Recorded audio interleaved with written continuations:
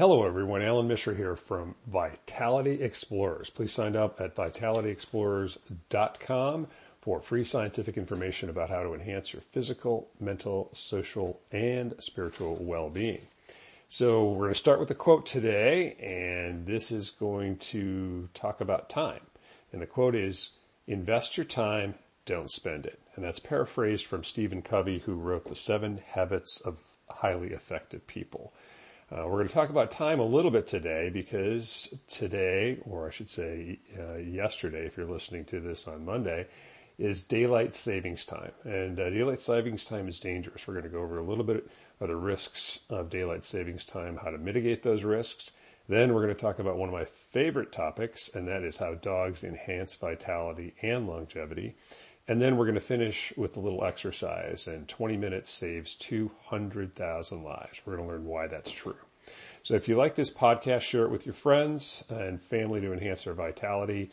And it would really be helpful for us if you left us a 5-star rating on Apple Podcasts or wherever you're listening to this to help us continue to bring you scientific-based vitality information. So let's start with the dangers of daylight savings time.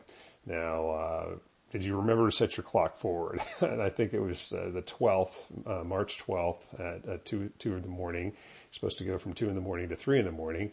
Now many of our clocks automatically update the time and spring us 1 hour forward.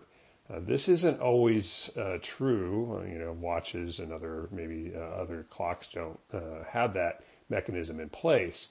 But our internal body clocks absolutely don't have an automatic fast forward an hour button. It takes about 7 days for us to adjust to that just 1 hour time shift. And that 1 hour time shift comes with a lot of dangers. And some of these dangers are significant. So published data suggests the following are associated with daylight savings time. Number 1, increased risk of car accidents due to human error in the week following the time change. Number 2, higher risk of stroke and hospital admissions. Number 3, elevated inflammatory markers in your body. And number 4 is increased risk of mood disturbances. The final one is this disruption. Obviously, number 5 can disrupt your circadian rhythm, impairing your sleep quality and sleep loss for up to a week. So those are 5 pretty important problems that can occur. According to the American Academy of Sleep Medicine, there are ways to mitigate these risks. So despite the fact that we've changed time, I think it's still important. One of their first suggestions is to still aim for 7 to 8 hours of sleep. So that means you need to go to bed a little earlier. The second one is to head outdoors early in the morning to kind of readjust yourself. The bright light helps set your internal clock and it regulates your sleep and alertness. And then the third one, as we just suggested, is for the entire week, try to set yourself up to go to bed a little earlier. Final one for me, not from the Sleep Academy, is I'd suggest you be really careful how you're driving, especially the next couple days, and give yourself a break because you can be a little moodier this week. Now, one of the important topics associated with daylight savings time is the risk of a heart attack. And let me just quote from a study here. And all this information, including graphics, can be found on the Vitality Explorer News Substack site. Go to that for the details. And here's the quote. "Partial sleep deprivation and enhanced circadian clock misalignment have been implicated as the underlying mechanisms for heart attack risk via enhanced thromboinflammatory processes and the activation of the sympathetic nervous system." Now that's a lot of doctor speak, but basically what happens, the thought is that when you have a misalignment of your internal clock, which happens during daylight savings time, you have increased inflammatory processes and increased sort of the sympathetic nervous system, which is sort of your stress response. And that can lead to a heart attack. This is increased contractility in your heart, twisting or bending of the coronary arteries, higher blood pressure, and then vasoconstriction or narrowing. That can lead to having a heart attack. Now, the overall risk is likely small, but I don't think it's zero. And if you look at the Substack site, there's a little discussion of some of these studies that look at, is there really an increased risk or not an increased risk? And it's important to know that there's a difference between springing forward for daylight savings time and falling backwards. So it looks like when we fall backwards, in other words, when we gain an hour, we don't have an increased risk of a heart attack. And when we go spring forward, there is a slight, maybe even a mild increase of a heart attack. So this intriguing research also suggests there's a difference between what we call early birds or night owls. So the early birds are what they call early chronotypes, and the night owls are late chronotypes. So early birds wake up early and go to bed early. Night owls go to bed late and wake up late.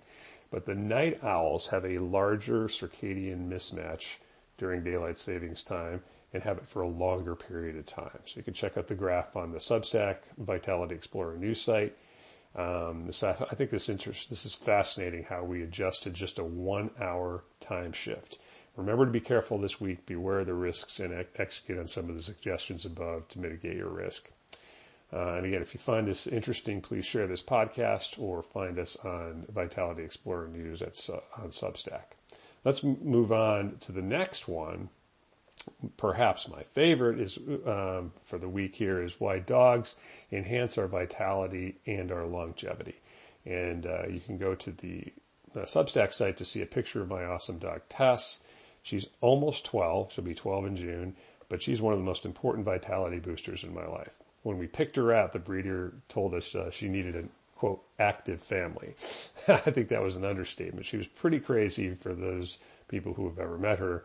In her first probably 3 or 4 years, she still acts like a puppy a lot of the time, even though she's 12. She has calmed down, but I think she's one of the foundations of our family's vitality. She greets us whenever we see her with awesome wiggles and waggles of her tail and her beautiful smiling dog face. But what's interesting is that published research confirms that dog ownership helps improve our vitality and our longevity.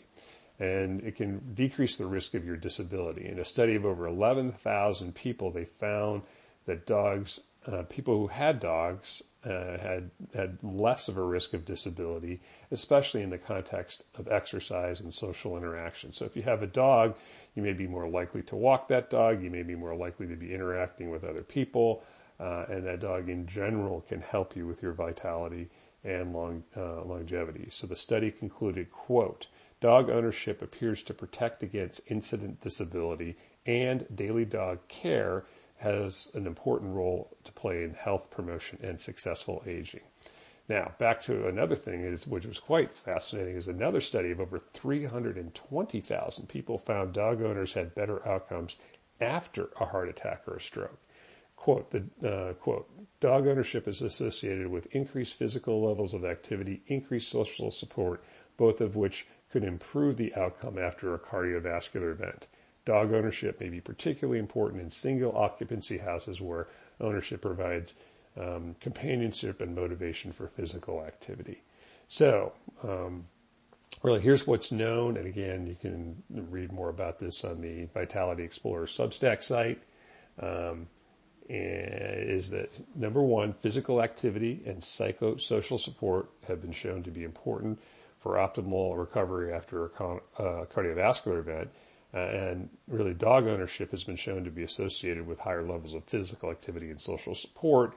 And, what we really need to figure out is whether or not this is true for other major cardiovascular events. But in this study, it was pretty clear that ownership of a dog was associated with a lower risk of death after a cardiovascular event. And it's pretty impressive. So, dogs are awesome. They can improve your vitality and your longevity, partially by helping you exercise more and helping you become more social.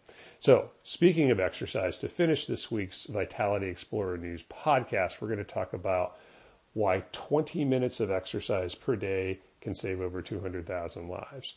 Now, this data comes from a study of almost 5,000 people studied over 10 years. 5,000 people over 10 years. Imagine doing that study.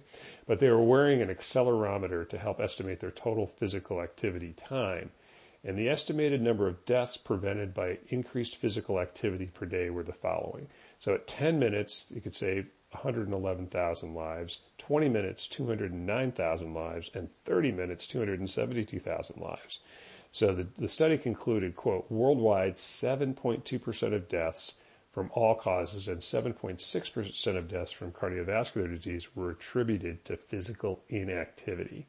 So very interestingly, resistive exercise also helps you sleep better than aerobic exercise. So a recent study found a year-long resistive exercise program helped increase sleep duration by 40 minutes. And the aerobic exercise was 23 minutes. And interestingly, the combined aerobic and resistive exercise was 17 minutes, which was very similar to no exercise, which was 16 minutes. So we know that better sleep helps also suppress ghrelin, which is the hunger hormone. And exercise is a key component to spinning what I call the vitality wheel or VI wheel. This is the concept of being able to do one thing and have it have multiple effects. So exercising leads to better sleep and less hunger, and simply exercising more has multiple benefits, including our mental health. So this information is obviously well known. Right? We know exercise is good for us. The problem, I think, is that we just don't do it. We binge what I call the buffet of excuses. For exercise, we state things like, I hate to exercise, I'm too old, I'm too busy, I don't have time. But I think we need to be vitality alchemists and turn those excuses into barriers and then find ways to smash through those barriers. I suggest we stop being what I call a vitality dabbler. And a vitality dabbler is somebody who just participates superficially in certain things once in a while. We need to focus on developing more vital habits. And these are things like a regular practice. That means exercising relentlessly. That means considering sleep a superpower. That means cultivating closeness. And then we can, if we want to live our most vital lives, we need to turn towards creating what I call vital rituals. And these are a series of actions that are invariably followed. Let me say that again. Vital rituals are a series of actions that are invariably followed. That's the key. It's consistency. Consistency of effort over time, exercising, sleeping better, connecting with other people, serving people in need. That's what leads to more vitality. So get out today and exercise for 20 minutes if you can. Take a walk, ride a bike, go to the gym, stretch, just get moving. Your future self will thank you. So that's it for this week's Vitality Explorer News podcast. We learned a little bit about daylight savings time can be dangerous. We learned about how dogs are awesome for your vitality and longevity. And we also learned about how 20 minutes can save 200,000 lives. So please check out vitalityexplorers.com and join us as we journey into what I call the Vitality Zone. That is vitalityexplorers.com is where you can sign up for a free text message newsletter that comes to your phone once a week with scientific-based information about how to improve your physical, mental, social, and spiritual well-being. So until next time, get out there, get moving, and dare to be vital.